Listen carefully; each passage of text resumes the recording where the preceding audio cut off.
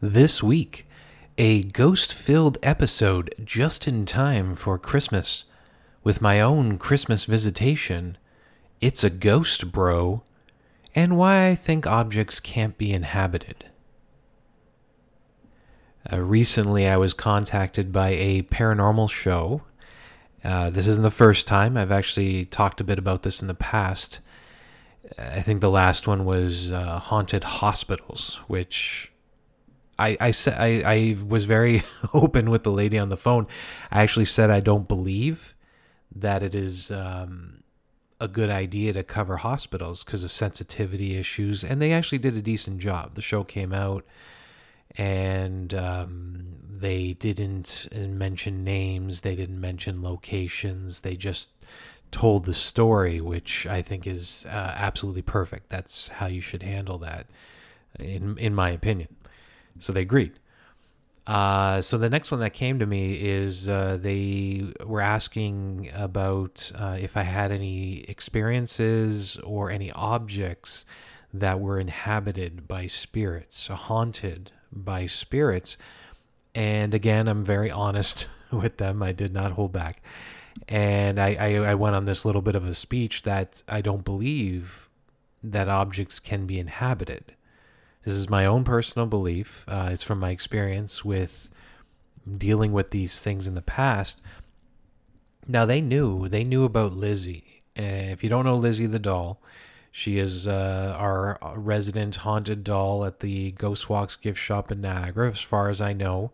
As more famous dolls go, haunted dolls go, I think she is the pinnacle for the Niagara region, at least. And they had heard about her, so they wanted to talk to me about Lizzie and say, "Oh, is she possessed? Is she inhabited?" And I immediately told them no. I sent an email back and I said I don't think this is going to fit the subject matter of the show. But she still wanted to talk to me, so I called her and we did a little bit of a mock interview.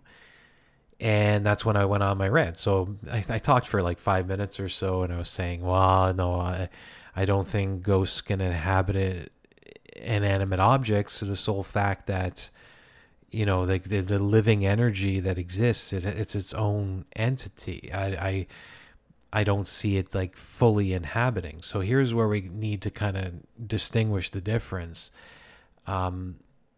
A spirit inhabiting an object is to say that it's possessing something that's inanimate, that doesn't have the same type of living energies, not vibrating at the same frequency.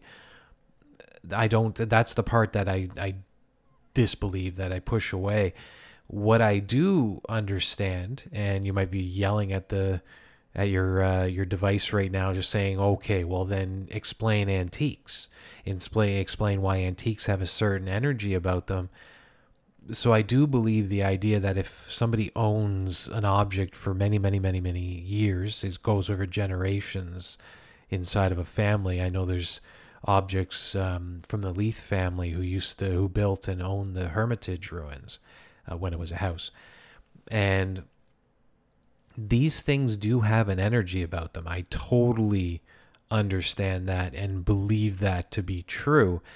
If somebody was proud of the object, if they saw the object as a focus of their energy, like say there was a writer in the family and it was a writing desk, well then they would have a connection to that desk because of just from the sheer amount of time that they spent sitting there doing their writings. So then you would have a bit of an energy transfer with that. So in that case, yes, I do think antique objects do have a higher level of energy because of how long they've been around and because of the interaction that they had with living beings, not just humans, but animals as well, that it can house this energy. And that, you look at an antique, I don't know if it's the same for you, but if I go to an antique market and I look at an antique that's much, much older than, say, one beside it, say one's from the 1990s, and right near it there's a dresser from the 1800s, The one from the 1800s resonates with me more. I can look at it and say, okay, this almost seems to have its own personality, and that's, I believe, from the energy. Now, the one inanimate object that kind of falls away from this is the doll, and hence why, this show comes to me. They immediately want to talk about Lizzie, and they don't care about any other antique that I might have, is because the doll has an interesting aspect to it. They made dolls to be realistic. So back in the day, and it's the same today as well with newer dolls, although I don't know if the newer ones, the materials are as conducive with housing that living energy. But back in the day, dolls, if you gave it to a child, the child would see the doll as a living being. So in the child's mind, this doll is actually a baby that they need to take care of. So that transfer of energy is much higher than even, say, the writer who is writing at his writing desk, because the desk in the writer's mind is not the catalyst for their writing. At least I hope that's the case. Some writers are quite eccentric, I'm sure. But instead, it is just a tool to be used, as where the doll is the catalyst for the energy. The child looks at the doll and interacts with the doll as if it's a real person, and this energy can make a transfer. So some might say, okay, well, Daniel, if that's the case, then isn't it possible that, there was a lot of infant death back in the Victorian times? If a child passes away and that doll was kind of like their extension that they could have then transferred over into the doll. That's, I don't believe that personally. I don't have any major reason to not, or to disprove that, to not believe it, but it just doesn't feel right to me that that's what the child would want to do, instead of like saying is being inside their family home. A good example of this is Bessie, the young girl who haunts the Thompson Mansion at Ruthven, which is up in Cayuga, not far from Hamilton. This kid only knew sickness. She died at a very young age. If I'm not mistaken, it was 11 years old. Something like that. And died of a disease. And her whole world was that house. So even if she had a doll, which I'm sure she had many, it was a very well-off family, is that I think she would be more connected to her family in the house than she would be connected to this inanimate object. I think it's very rare that the object would be so much of a connection to that child that they would choose that, if they could choose. Who even knows if they can choose to inhabit. But the dolls are definitely more energetic. And you can look at a doll and you see it has a face, it has eyes usually, and you can make that stronger connection, which I believe then is a heightened amount of living energy, because the dolls are loved like they're real. So whatever the phenomenon is that can cause that increased energy, I think out of every inanimate object in the world, the doll would be the most energetic of all of them. But again, don't think they're inhabited, don't think they're possessed. So I personally don't like the idea of the new show, but I'm never going to, throw anybody back and say don't do it. When it comes to telling ghost stories, the more the merrier. I really hope you guys find some amazing stories to tell, even though I don't think Lizzie will be part of it, just because of my negative, air quote, negative views on it. But I hope you find some wonderful stories and share it with the world. Recently, I was contacted by, I consider him a friend. He's a very nice guy named Andrew. He works, or he goes to McMaster University. He works at the Silhouette, which is the news organization within the university. And I've talked to him a few times in the past. He's done private tours in downtown Hamilton for people in his staff. and we finally were able to figure something out to for me to be interviewed on the show, because he listens to the podcast. Hi, Andrew. And he had me on the show. So thank you so much for having me on the show. It's on CFMU. It's the McMaster radio station. And he asked me beforehand. He got me thinking. He wanted a real Christmas ghost story. And my first reaction to that was, I don't have any. Because when you think, I mean, you can easily connect Christmas and ghost stories. There's a very strong connection there. Even before Charles Dickens wrote A Christmas Carol, people were still telling ghost stories, at that time of year, for whatever reason. It is probably, if I were to guess, I would say it's because it's so cold outside. You're confined to a house. You're in front of the fireplace. What better thing at night, being confined and held in, than to tell ghost stories to freak each other out.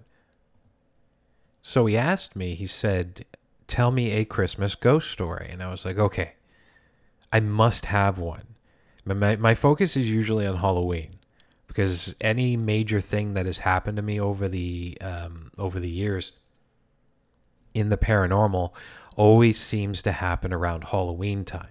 If you've ever thought about that idea that the veil between the two worlds is at its thinnest around Halloween, that is 100% true. It seems the most experienced seem to, I don't know if it's because people are looking for it, or if it's the fact that is the truth about Halloween time and people's connection with the dead during that time. So for me personally, because Christmas is the off season, I don't have as much opportunity to be in haunted locations at Christmas time. So for this, I had to go back to my time as an investigator.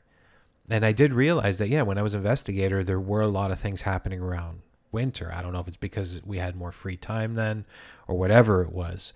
So Christmas was a time. So then I think, okay, there was one time. And I remember it because the Christmas tree factors into the story. So it was the night before we were going to do an investigation. The investigation was at a 4-year-old townhouse in Brampton, which is just north of Toronto. Well, north of Mississauga, technically. And a 4-year-old townhouse telling us these most amazing stories that were happening in the place. And I was psyched. I mean, these people seemed very legit. They didn't seem crazy at all. And, I wanted to see what was going to happen. Now, the investigation, I'll talk about it for another show.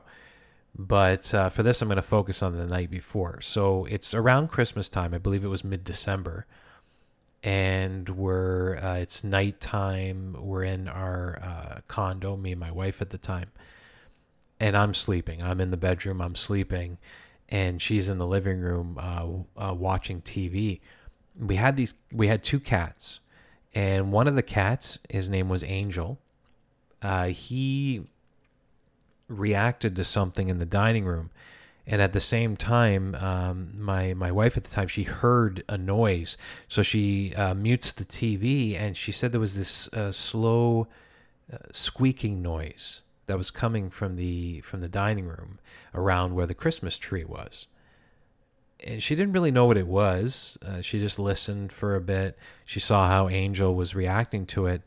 And it went on for maybe a minute or so. And then Angel ran into the dining room, stopped right in front of the tree and stared at it, and then ran away. And as he ran away, the tree fell over and hit the window.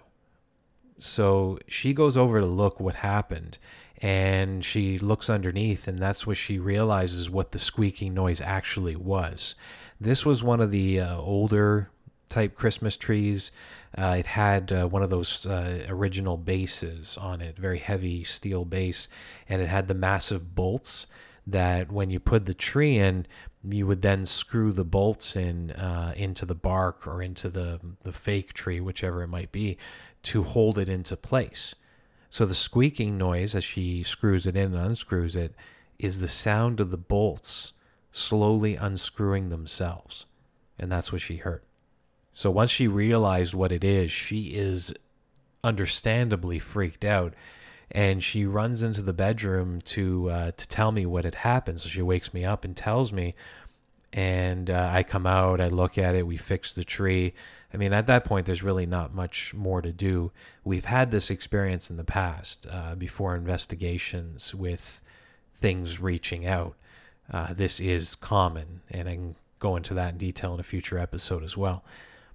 So we fix the tree, and we call it a night. I don't know how we're going to get to sleep, but needless to say, we had a couple lights on. It's like a little freaked out. And we go to sleep. So I didn't go to sleep right away. I was kind of like, it took me a little while. My mind was kind of racing a bit. And I was looking at her. She was facing the window, the glass, and facing away from me. And I'm halfway in between sleep and wakefulness, which seems to be an interesting time. And I see her move. Now she turns around. The interesting part of this, though, is the way she turned around. It was almost like she was like floating. I know it sounds crazy, but stay with me. Almost like she was floating, but I couldn't feel the bed move. And she turned around and she was looking at me with a very open smile, like a huge smile on her face. And then she starts talking in a language I didn't understand. She spoke Ukrainian. I knew that, but this wasn't Ukrainian. It wasn't English. I did not know what it was. And as I'm starting to freak out by what I'm seeing, it's like a snap, and then she's facing the other way. So I thought, okay, you know what? I'm tired. I don't know what just happened. Maybe I was half asleep, although I was completely awake at that point. And I tried to go back to sleep. And as I was kind of dozing off again, exact same thing. Slowly turns around, big smile, speaks a language I didn't understand, and then snap, she's facing the other way. So that at that point, I'm a little freaked out. I get out of bed. I go get a glass of water. I stand in the kitchen for a little bit, and I remember the Christmas tree falling over. I'm like, there's really nowhere to go. Both sides of the apartment are covered at this point. So I was like, what choice do I have but to go to sleep? So I fell asleep, and I had a very vivid dream.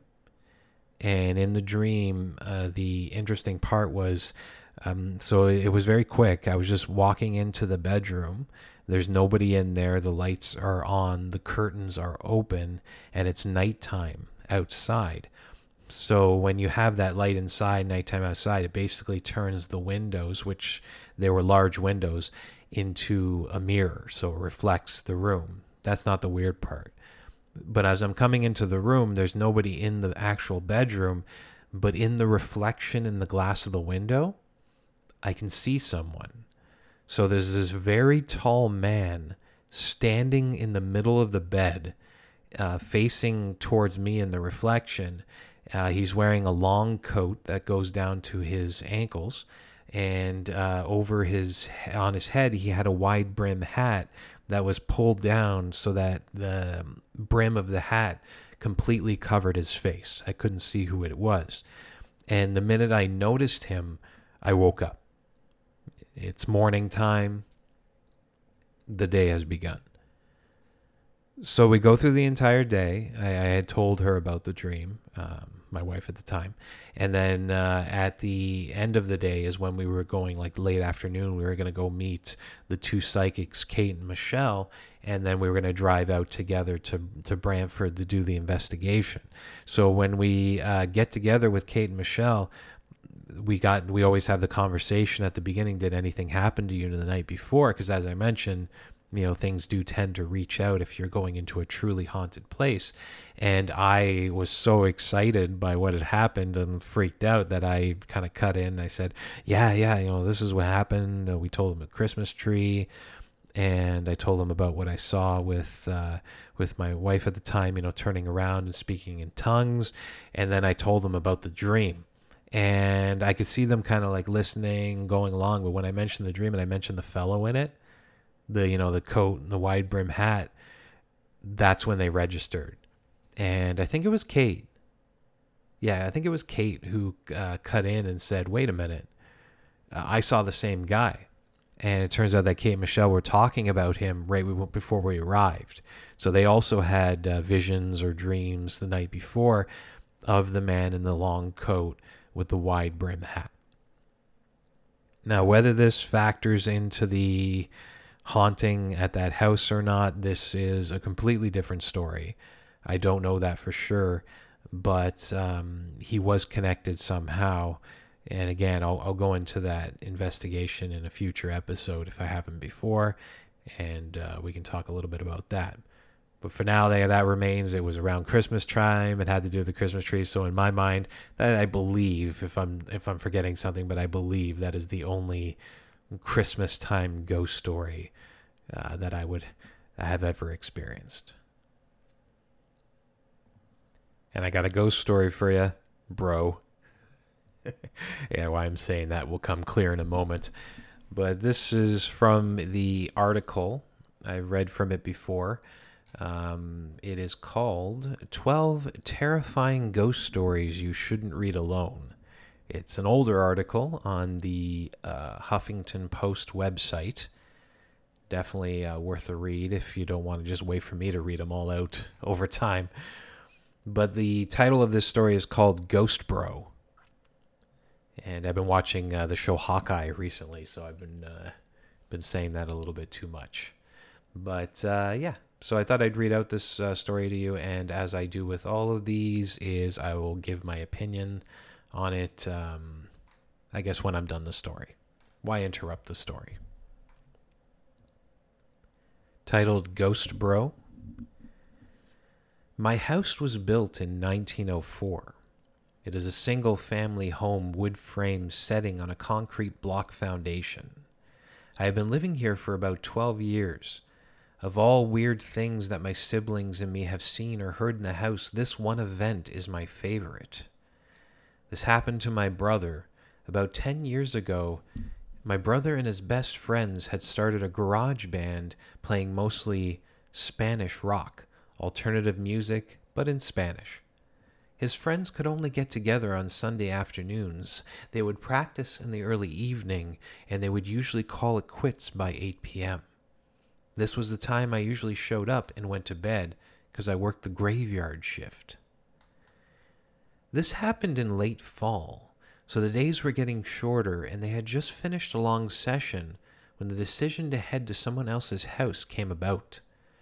My brother handed his car keys to his buddy so they could load up the equipment.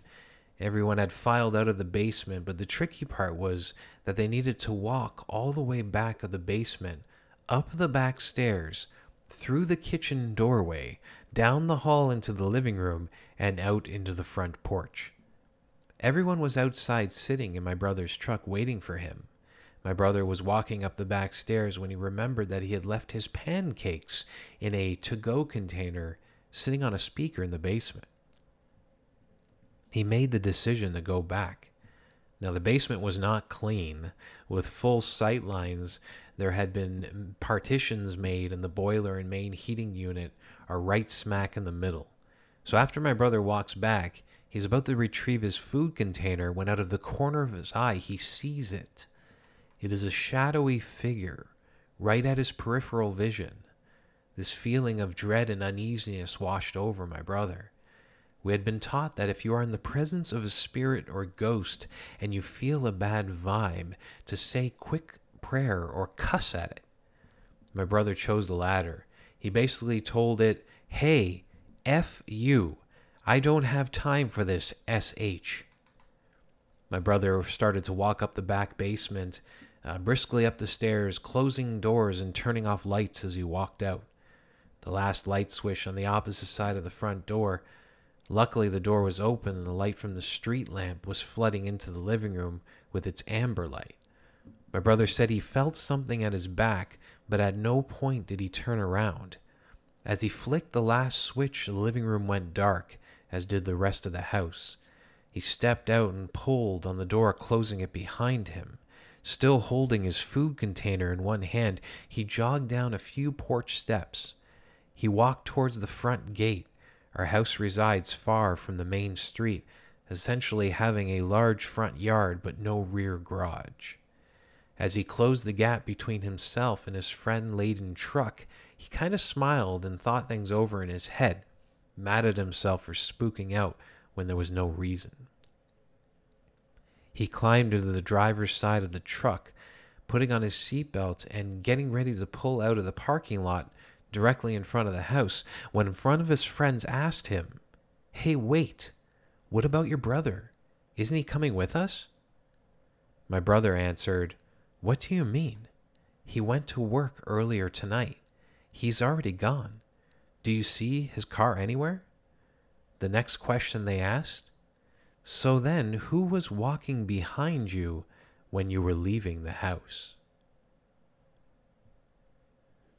That is a really good ghost story. I'm impressed by this article. I'm going to tell you, I read ghost stories all the time. And when I get this article where the stories, I mean, it's not the greatest written story in the world, but the aspects of it and how they played out, how the story was told, kind of setting things up and leading you along. And for most part, you don't know where it's going until it gets there. And then at the end of the story is the best part, where there's that little bit of a twist. It really keeps you entertained, and at the end, that little bit of a twist kind of surprises you. It's like, oh, so he thought it wasn't true, but in the end it was, and his friends witnessed something to kind of validate what had happened to the brother. So I do believe that that's an occurrence I've heard many times from ghost stories over the year, but in a lot of cases, those stories, as they're told to me, don't have that same flow to it, and doesn't have the same way to draw you in. Some people make that mistake. I've been on many ghost tours in the past where they make that mistake of they just kind of throw facts at you. So basically the script was written out probably as bullet points. And they're like, yeah. And so if you were to poorly tell that story, it would have basically started with, there's a shadow in the basement of the house, and it's been experienced by many people, and there's a band that played down there, and one day the brother was by himself and he saw a shadow, and he was like, "Oh, it's not real," until his friend said, "Hey, we saw the shadow behind you, and it is real," and that's the story. But in this one here, it just perfect, because of the fact that it goes into detail about each thing, and you introduce other aspects, like the truck waiting outside, the light from the street coming in to kind of illuminate things around him. They added the pancakes, which is just wonderful, because I don't think any of us would ever leave pancakes behind if we knew we could eat them and enjoy them later. We're going to go back. I don't care how haunted the place is. You're going to go back for your pancakes, especially if it's real maple syrup. But so adding the extra aspects to this really makes it a great story. So then the question is this real? Well, if I were to fathom a guess at this and look at different aspects of it to say if this is a real experience, I could play on my own experience in the past and say, yeah, I mean, I have seen shadow people. I have the experience at the Hermitage I've talked about before. And in most cases, when it's happening, you do get a feeling of strange energy that's around you. And as well, this was different. He kind of knew what was happening. He knew it was not right in the moment. But my experience, I just thought it was real because I had reason to believe it was real because there was other folks around. In this case, the brother knew he was alone in the basement, so seeing a shadowy figure, maybe he could have initially thought it was like one of the buddies had come back or his brother, so maybe that was kind of left out. I don't know if that's because the first thing the mind usually does tell you that it's a natural thing. But for this guy, he saw it, thought it was a ghost, walked away, and then questioned his experience, which is something that is quite common. So that gives more validity to it as well. I don't think it played out completely like this. I think a lot of this might have been changed for dramatic effect, especially that end is like, hey man, we saw somebody walking behind you. Who was that? Instead of saying, oh, aren't we waiting for your brother? I mean, little things could have been changed to make it more dramatic. I can understand that. But all the other elements are here. Basement of a house, which is already creepy. House is over 100 years old, so it can have like ghostly energy. The fact that the musicians are artistic people, they're sharing their creativity with the world, tells me that they have that ability. Usually, artistic people are more connected to their spirits, and this is something that I know doing something that I love, which is creative, and that's telling history and ghost stories to people. Is that you are connected more to your spiritual side when you're doing it because you're doing a passion in life. So definitely folks who are doing a passion in life, such as singing in a rock band, can have more ghostly experiences because of that connection. And skeptics will say it's because they're flaky. I would 100% disagree with that and just say it's because they're more connected to their spiritual side, not as closed-minded as some skeptics are. Not all skeptics, but some. So, that's pretty much all I got to say about the story. I'm just looking through it quickly to see if there's anything I missed. Seeing the shadow figure in the peripheral vision. So he didn't actually see it straight on. That's something else too. You see movement from the corner of your eye. I've heard that story many, many, many, many times. In haunted places, and usually followed or with some type of energetic feeling that goes along with it, whether it's dread, excitement, whatever it might be. So overall, out of 10, if I were to give this a believability, out of 10, I would say believability is an 8. If I were to give this an out of 10 score for how great the story was told, that definitely a 9 or a 10, because it kept me interested, and I hope it kept you interested. That's it, everyone. Thank you so much for listening. I don't think there'll be any bonus episodes this week unless I get bored and I want to do something. Otherwise, thank you so much for listening. Thank you for all your support this year. And I wish you, your family, and your loved ones a very happy holidays.